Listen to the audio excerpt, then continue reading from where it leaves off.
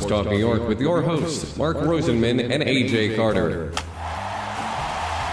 Sports Talk New York is sponsored in part by Prince Associates for all your insurance needs, the Phoenix Tube Company, the law firm of Decletter Cohen and DePrisco, Solomon Jewelers, and General Needs Charity, serving our homeless veterans with dignity. And now, here are your hosts, Mark and AJ. Joining us now is the New York Times bestselling author of 8 books. He is a former Sports Illustrated senior writer, a former ESPN.com columnist, former staff writer for AJ's Newsday and the Nashville Tennessean. He writes a weekly column for The Athletic, contributes to a number of other outlets ranging from Bleacher Report to the Wall Street Journal to Sports Illustrated to CNN.com. His latest book, Football for a Buck, draws on more than 400 interviews to unearth all the salty, untold stories of one of the craziest sports entities to ever have captivated America. It is a pleasure to welcome back Hall & Oates superfan Jeff Pearlman to WLAE Sports Talk New York. Welcome back, Jeff. You got a problem with Hall & Oates? No, not at all. You know, I'm the one that sent you, I'm the one that sent you the autograph album, so I definitely do not have a problem with Hall & Oates. Wait, I just want you to know, I swear to God, not just saying this. So my wife and kids are so sick of me talking about the USFL that they always banish me to the office to do these interviews, and I am staring at that awesome signed Along the Red Ledge album that you sent me, which I framed. Awesome. All right. Well, first of all, I have to tell you that I am so inspired by this project, and the reason's a bit selfish. As I know, this is a passion project for you, and today's publishing environment has changed quite a bit. And the fact that the idea of this book has been in your mind for well over 9 years since you first pitched it gives guys like AJ and me hope for passion projects like the one we're working on. So this book's lineage actually traces back to an AP English class at Mahopac High School where Mr. Height assigned the class a 20-page paper on a topic of their choosing for this final project. So this is 1999. The USFL had folded 5 years earlier. What was it about the league that had a teenage Jeff Pearlman interested enough to want to do a school project on it? All right, to correct you, I don't like questions. It was 1990, not 1999. Oh, USFL, it's okay. 1998, right. No, I had it. I read it wrong. Correctly, but it had the year wrong. Right, exactly. Yeah. You really just screwed up in a major way. And I'm sorry. Well, I just love the USFL. Like, I love the USFL. I always loved the USFL. And when I was 18 years old, senior or 17, I was a senior in high school, and our final project was a paper of your choice, a 20-page paper on the subject of your choice. And I told my English teacher, I said, I want to do the USFL, and he's like, I don't know, really? And I was like, yeah, and he let me, and I wrote 40 pages instead of 20. And the one thing I've realized through the years, or the one thing I've realized while promoting this book, really, there's no way in hell that guy read 40 pages on the USFL. Like, imagine, because all I'm saying is I am a college professor. I mean, I'm an adjunct professor. And if I assign 20 pages and someone hands me 40, I'm probably sending it back and saying the assignment was 20. There's no way in hell if I'm a high school teacher, I'm 2 weeks removed from summer, I'm reading 40 pages. So there's just no way. So that was not, it's not like I wrote the book because I wrote that paper. I just think that paper sort of explains my insane fascination with the USFL. Absolutely. And, it's also great to talk about something positive from someone's high school years this week. And full disclosure, AJ and I don't have access to your high school yearbook nor your 1990 calendars. But so, Well, wait. Here's what I can tell you factually. Number one, I never kissed a girl in high school, so I sure as hell wasn't having sex in high school. Number two, I never got drunk in high school. I did, and my parents will verify this, I once took, when they went out, I drank, I think, 3 or 4 of their wine coolers, and they came home, and I felt so guilty that I told them immediately, and they were like, my parents are very laid back. They were like, who cares? Go to bed.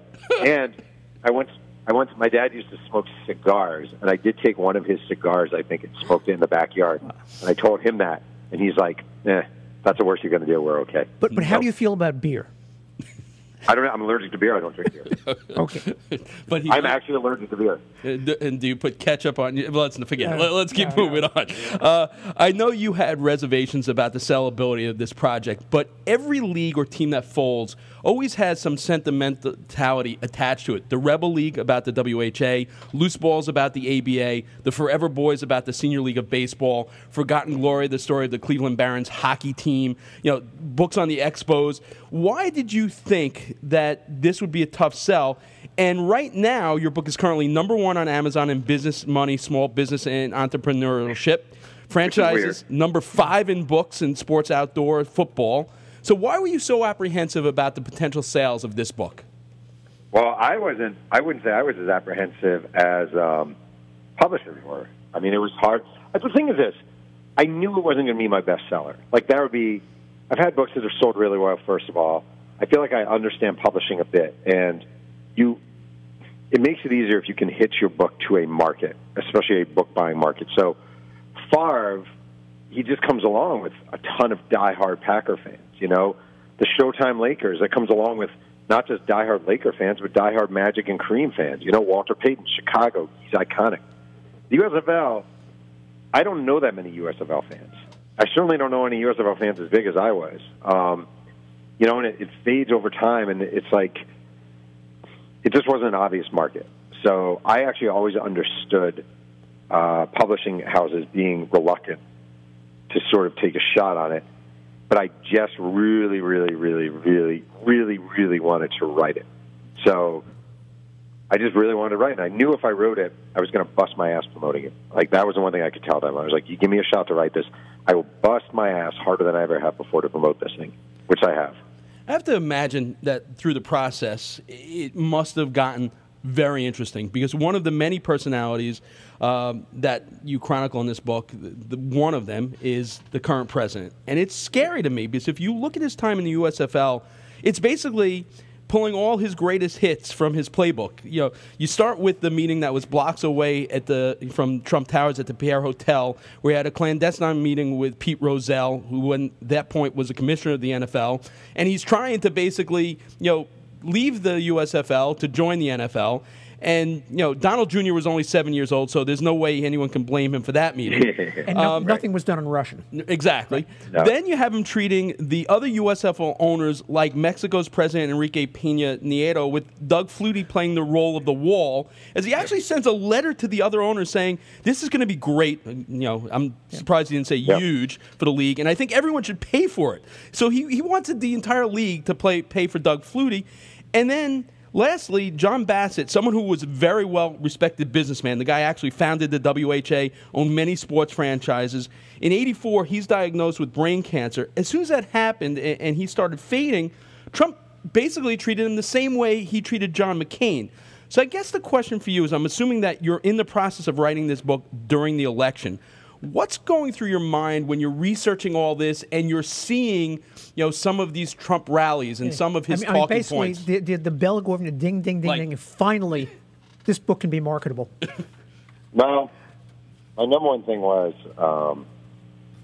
just as just sound corny, like as an American. There were guys running for president who I disagreed with, but who I thought were certainly sort of, honorable. John Kasich is a perfect example. Like, if he were president, I wouldn't agree with half of what he says, but honorable guy. Jeb Bush, same thing, honorable guy. It was really weird working on this book, and sort of as you alluded to, seeing him use the same tactics he used 30 years ago now, just fill in Mexico wall for Doug Flutie or Russia for Pete Rozelle. I mean, I thought it was funny when people were saying, when people were questioning whether he would actually meet with Russia, why he wouldn't do that. Like, he literally met with the commissioner of the NFL, told him he would gladly throw the USFL under the bus while he was the USFL owner.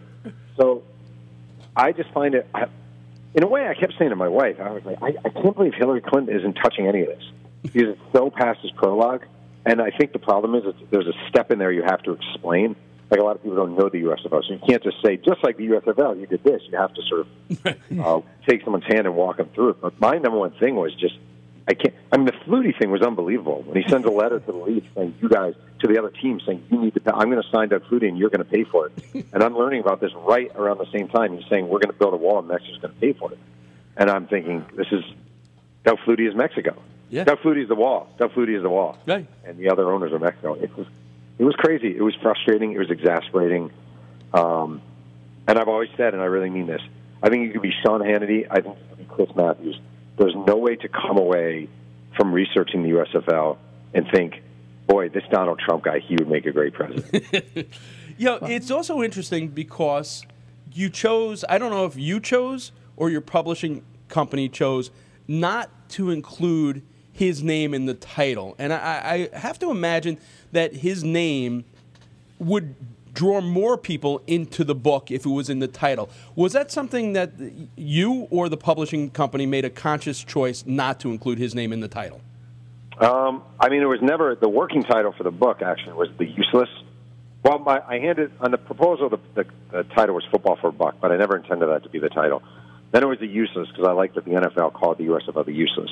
Then my publisher, my editor, who I love, said that they really felt the word football needs to be in the title, which pissed me off to no end. But I think in hindsight they were right. It was never discussed, the idea of putting Trump in the title. There was some discussion whether to put him on the cover. There ended up being a picture of him on the back cover. I don't think we ever viewed it. I know I never viewed it as a Trump book. Right. Never. Especially when writing it. I never viewed it as a Trump book.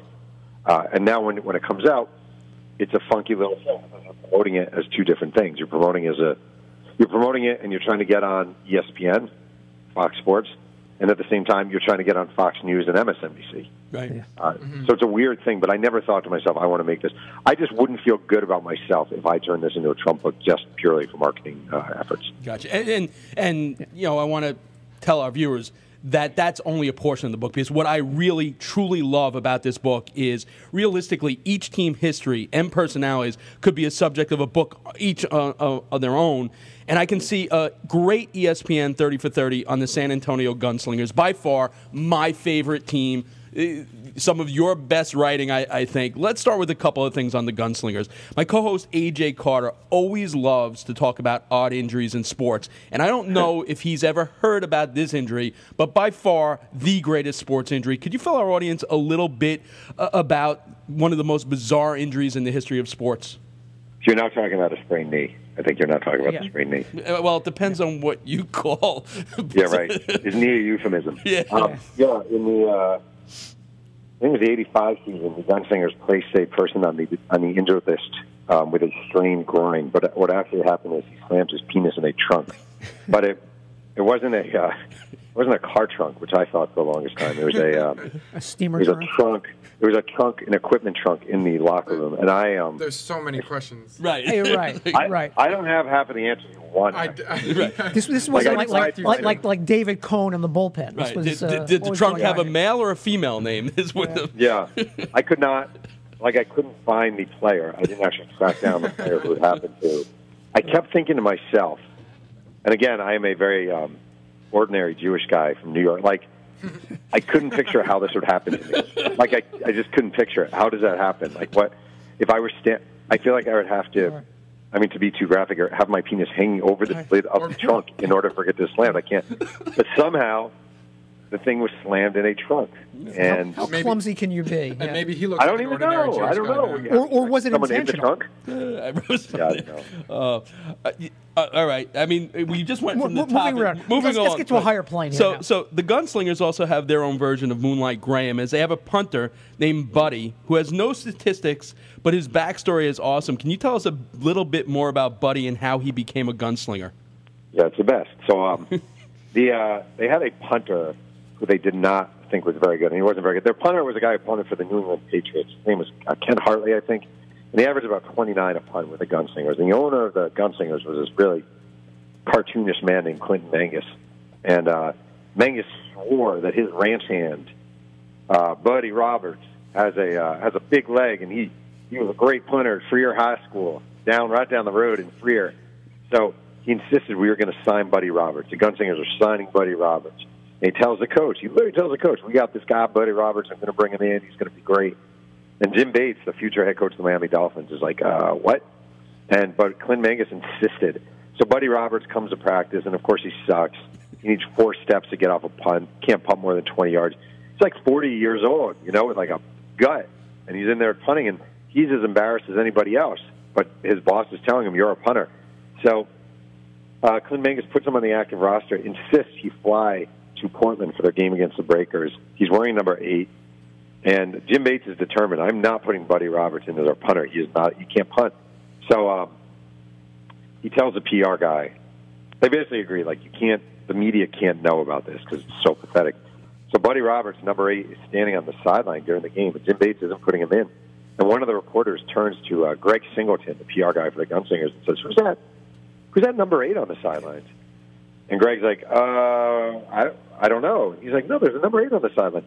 He's like, "Oh, yeah, that's Alvin White, our former backup. We signed him for this week." And the guy's like, "That doesn't look like Alvin White. It looks a lot shorter and fatter."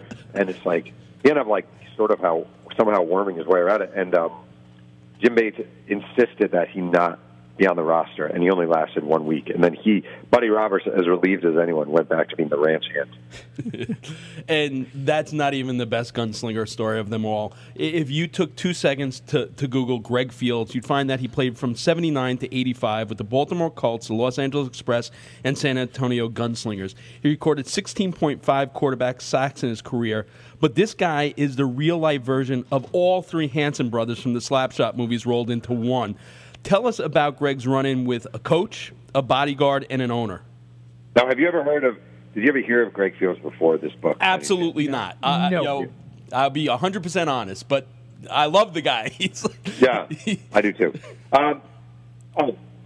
So Greg Fields was he was with the Colts as a rookie out of Grambling, and in 1979. And he used to call wealthier teammates Big Paper. So a guy would walk around, he'd be like, "Hey, the Big Paper boys, the Big Paper boys," because he made almost no money. So they would call him back Big Paper. And his nickname quickly became Big Paper. He was cut by the Colts, signed by the Atlanta Falcons. He was in camp with the Falcons. And when the team went to cut him, he wouldn't leave. So they had to bring in an armed security officer to get him out of his room. He refused to leave. And that sort of ended his NFL run. So he signed by the LA Express, plays for them in 83, and John Hadel's a coach in 84, and John Hadel decides I have to cut Greg Fields. And the coaches are like, "Listen, you got to be careful. He's kind of crazy." "Nah, it'll be fine. It'll be fine." He calls Greg Fields in, says, "Greg, listen, I know I hate to do this, but blah, blah, blah." And all of a sudden, Greg Fields just punches him in the face, hits him in the face. "I'm going to kill you, F you, blah, blah, blah." Guys come in, they pull him out. Well, he starts calling in death threats to the team and to the coach and to the defensive coordinator. So they they hire this guy, Nelson Mercado, Liberace's bodyguard, to protect John Hadel and to follow around Greg Fields. So he starts following him around, puts a tracer on his phone. Greg Fields, according to Nelson, who I talked to, was showing up at games with a gun in his trunk, all kinds of crazy stuff. And only in the USFL, and this is the beauty of the USFL, he's signed by the San Antonio Gunslingers as a free agent because they need defensive line help. And toward the end of the 85 season, the Gunslingers stopped paying their players.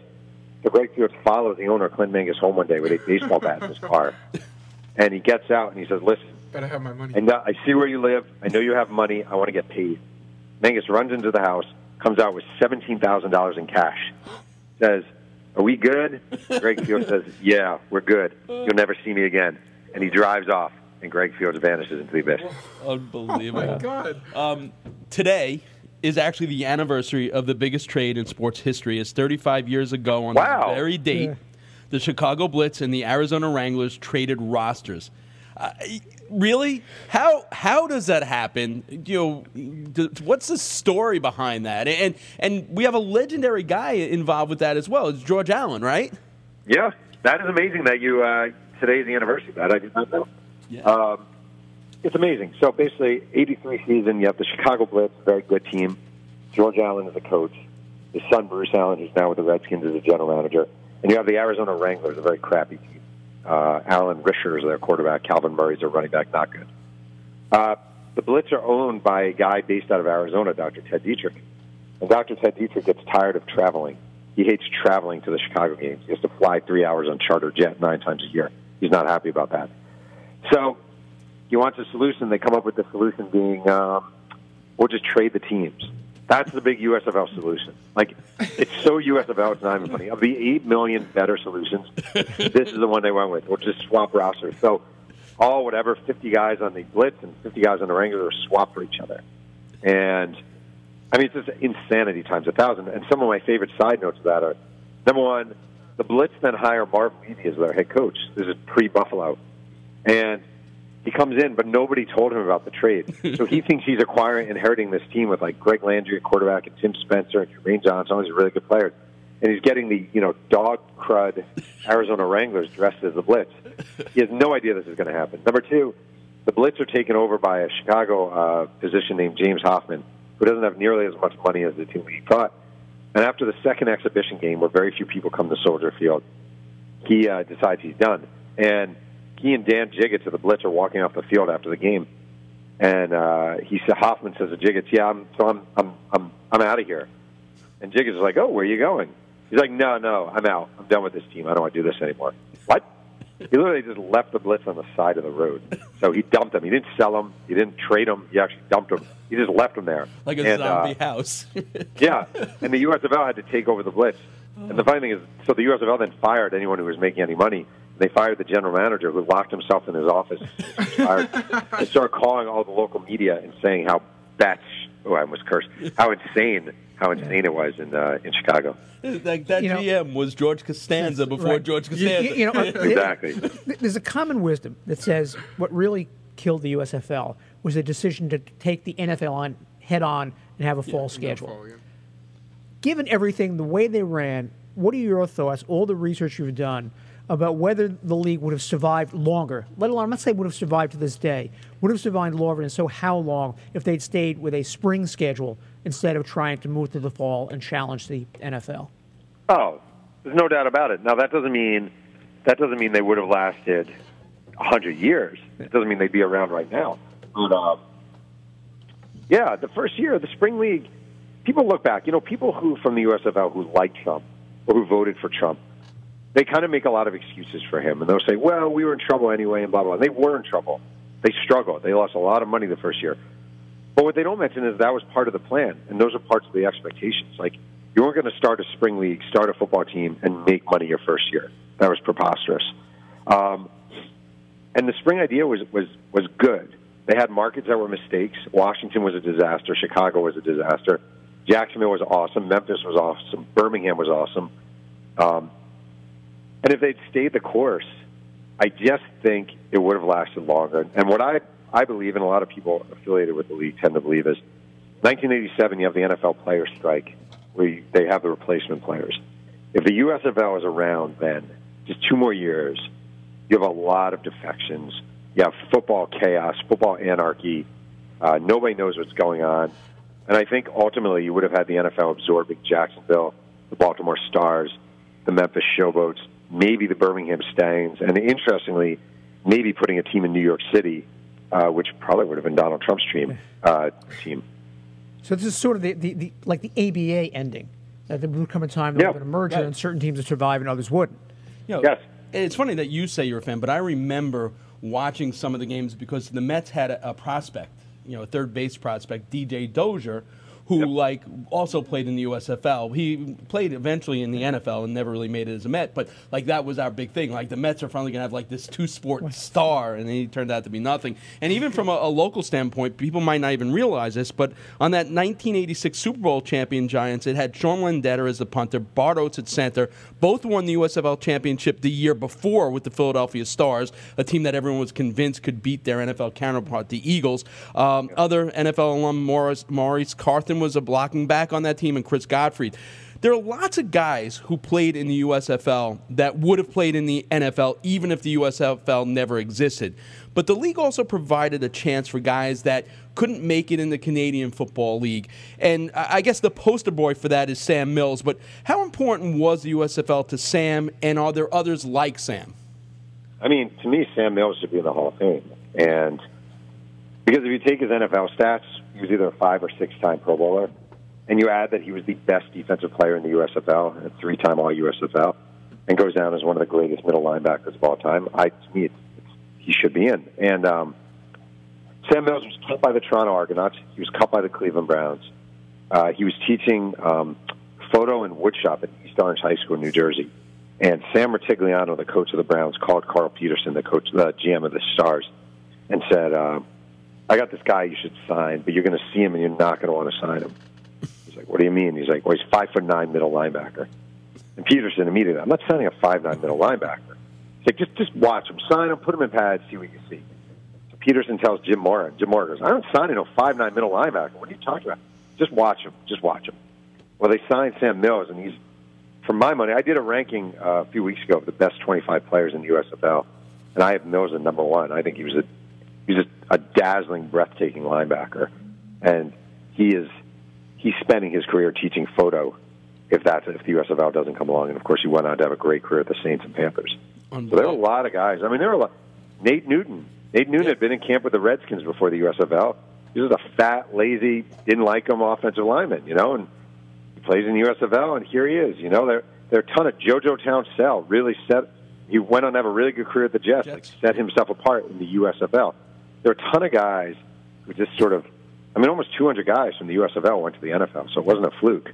The Mills story is great, but there are a lot of Mills stories in the USFL.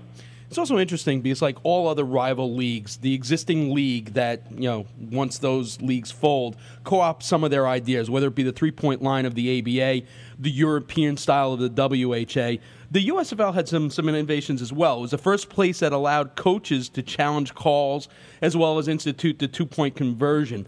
And obviously they were the ones that really let the over-the-top, which I'm not so sure is a good thing, the over-the-top touchdown celebrations. What impact do you think the style of play of the USFL had on the NFL? Well, I think when you're just talking about style of play, I would say the biggest impact, you have to go to Houston and Jim Kelly and the Houston Gamblers. They were running Mouse Davis's run-and-shoot offense that he really sort of developed at Portland State with Neil Lomax back in the late 70s.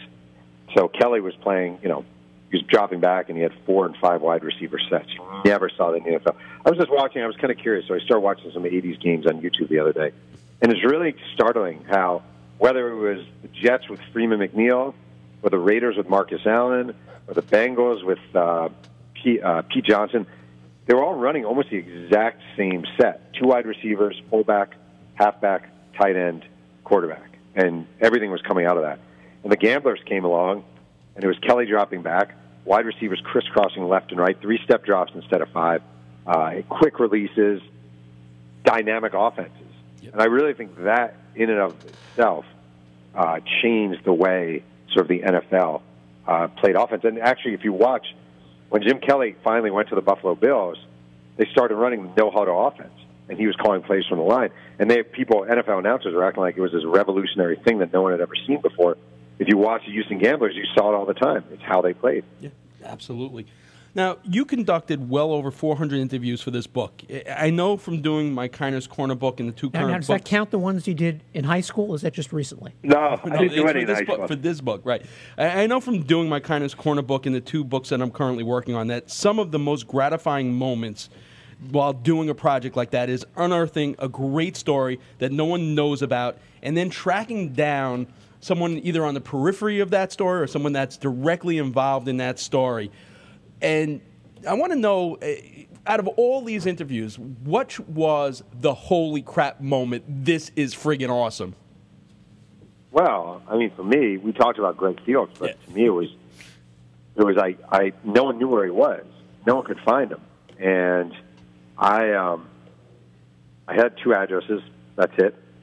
And I had 2 addresses, and I said to my son, we live in Southern California, and the addresses were in San Francisco, and I said to my son, Emmett, who's 9, but he's kind of my sidekick in the USFL. I was like, how about we you want to go find Greg Fields? He had some time off from school for something. And he's like, yeah, okay, let's do it. And we drove, and I had 2 addresses, and we stayed in a hotel, and first address, we just decided we were going to walk all over San Francisco. And we're walking through some really bad areas. It's just getting really dicey. A lot of under bridges that smell like piss, and fields with broken bottles, and I'm looking like worst dad ever. And we get to this house. Turns out the house was in a major sort of drug den. That wasn't so great either. But nobody answered, and there was a lockbox. Then I had another address, and it was in the projects, and it was going to be at night, so I left my son at home. I left my son with friends in San Francisco. And I got there and knocked on the door, and a woman answered. She's very nice. And I said, I'm looking for Greg Fields, blah, blah, blah, blah, blah. And she said, well, he's not here, but I'm his sister. He doesn't live here, but if you give me your number, I can at least try to get it to him. I was like, great. I didn't really have any expectations. And then 20 minutes later, I was driving home, and he called me. And I was like, oh, my God, I can't. There's nobody. This is my line, but I really mean it. No one's ever more excited to talk to you than me. Greg Fields, nobody's ever wanted to talk to you more than I do right now. And We wound up meeting the next day in Sacramento in a shopping mall food court at a Cold Stone Creamery. Wow. There was me, my son Emmett dressed in a Walter Payton jersey, and Greg Fields talking about the USFL. It was freaking the best. And somewhere around the corner hiding was Nelson Mercado, I imagine. Yeah, exactly. As you know, AJ and I have been longtime fans of your work, going back to June 16th, 2003, when these words, "My son has not always been a freak," says Terry Behan, which is funny because in actuality, he is not a freak. He is the freak. It is a small but important detail. That starts your Newsday article, "The Land of the Freak, Pow, Pop, Paintballs, Pelt, a Prince of the Park." We've had you on our show for many of your great books. This one for me, though, is you at your freak best. The style is very similar to the tone of that as well as your blog posts. I kind of get the feeling that you had the most fun doing this book than any of your other projects. Am I just imagining that, or is there any truth to that? First of all, it's super weird that you pulled out that freak story of all the examples of the thousands and thousands of stories I've probably written. That one, number one, I actually told my son. You know what's so funny? So my son is turning 12 soon, and we're having a birthday party. We're doing like a Nerf gun party. And I said to him, because I've told him about that story before, I said, we should do like one of the things we'll have like Shoot the Freak, and I'll dress up as a crazy person and blah, blah, blah, blah, blah. So that's so funny that you brought that up. It's just so random. You have to understand the history There's of that. There's a backstory to that. There's a backstory to that on a baseball team that we were coaching, and we went to see the Cyclones play, and we're walking the boardwalk in Coney Island, and we come across Shoot the Freak. And this is long before you wrote the story. Right. And we took the kids who were, about 14 at the time? No, they were 12. They're 14. older. They're 12. 12, yeah. And we took them, and they took those turns. boys are 30 years old now. Yeah, just, right. You know. They took turns shooting the freak, and we watched that. So then it had to be a year or two later that the story ran, and we both went crazy over it. That's why we happen to remember that story, because of the backstory. Yeah, and where is the freak today? That's the question. He's probably headlining on Broadway somewhere or something. Yeah. Exactly. Or working someplace with Greg Fields. Right. Oh, yeah, right. Or maybe Greg Fields was a freak. Yeah, it was really fun. It's fun when you do something that, like, I mean, it's fun when you sort of pursue a dream, and then you get to do it, and the expectations are your own.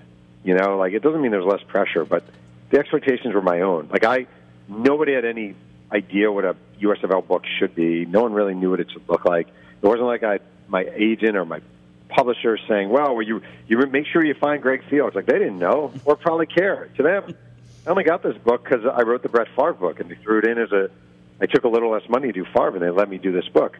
So there was a lot of freedom, and it was just calling people and hearing about this sort of digging deep into my favorite time period in life. You know, the best part of this all, when I really think about it, is nostalgia. Like, the best part of my job is nostalgia and digging back in time and being able to uncover stuff and look deeper into something. So, yeah, it was great. It really was great. It was the polar opposite of my Roger Clemens book, which was my least favorite experience. Didn't have the joy and splendor and wonder that this one did. Best place for people to get the book and maybe even some USFL swag? I've run out of swag. Sadly, run out of swag. Well, that's you can good. get the book anywhere. That's good, though. That means people are buying it. That's good. Where's the best place to get it? No, wherever, your bookstore, Amazon, whatever works for you. I'm just happy. To be totally honest, I really mean this. I don't care if people take it out from the library. Like, I'm happy. I'm happy if people learn about the USFL. To me, that's kind of the stuff of it all. Well, Jeff, when you do the book signing and book review in Huntington with Donald Trump, we'll be there. Oh, man. No, I would love Donald that Trump so much. would not be there, by the way. Selfish question. I would not be. How many years does a sports talk radio or how many books does an author have to write to qualify them to be a subject of one of your quaz? I actually have a quaz rule. You know what it is? I swear to God. I always say, and I've told this, I said, request to be a quaz. They will never be a quaz. I didn't technically request. I just asked. What are the terms? Yeah, what are the terms? You buy 30 books, you're in. How many? 50 books. Well, that's negotiating right there. Wait, like did you say write or buy? Buy. Buy. Oh, all right. Well, writing 50 books is much harder. Yeah, than buying 50 exactly. books. Yeah. Right. Where's the best place for for people that have never gone to your website? They're missing, and if they haven't followed you on Twitter, you want to give a shout out where they can check that out. We lose you? Yes. Oh. No, I'm here. Oh, you hear me? best place to follow you. At Jeff Pearlman on Twitter, and then JeffPearlman.com. on the interweb. Awesome. Jeff, as always, thanks so much for your time tonight, and thank you for a totally enjoyable book. I mean, other than the visual of the injury in the steamer trunk, it was great. Stay away from trunks, though. Really. Stay away from trunks. You never know. You got it. Thanks, Jeff. I really appreciate it. Jeff Pearlman, his current book, Football for a Buck, The Crazy Rise and Crazier Demise of the USFL, available everywhere.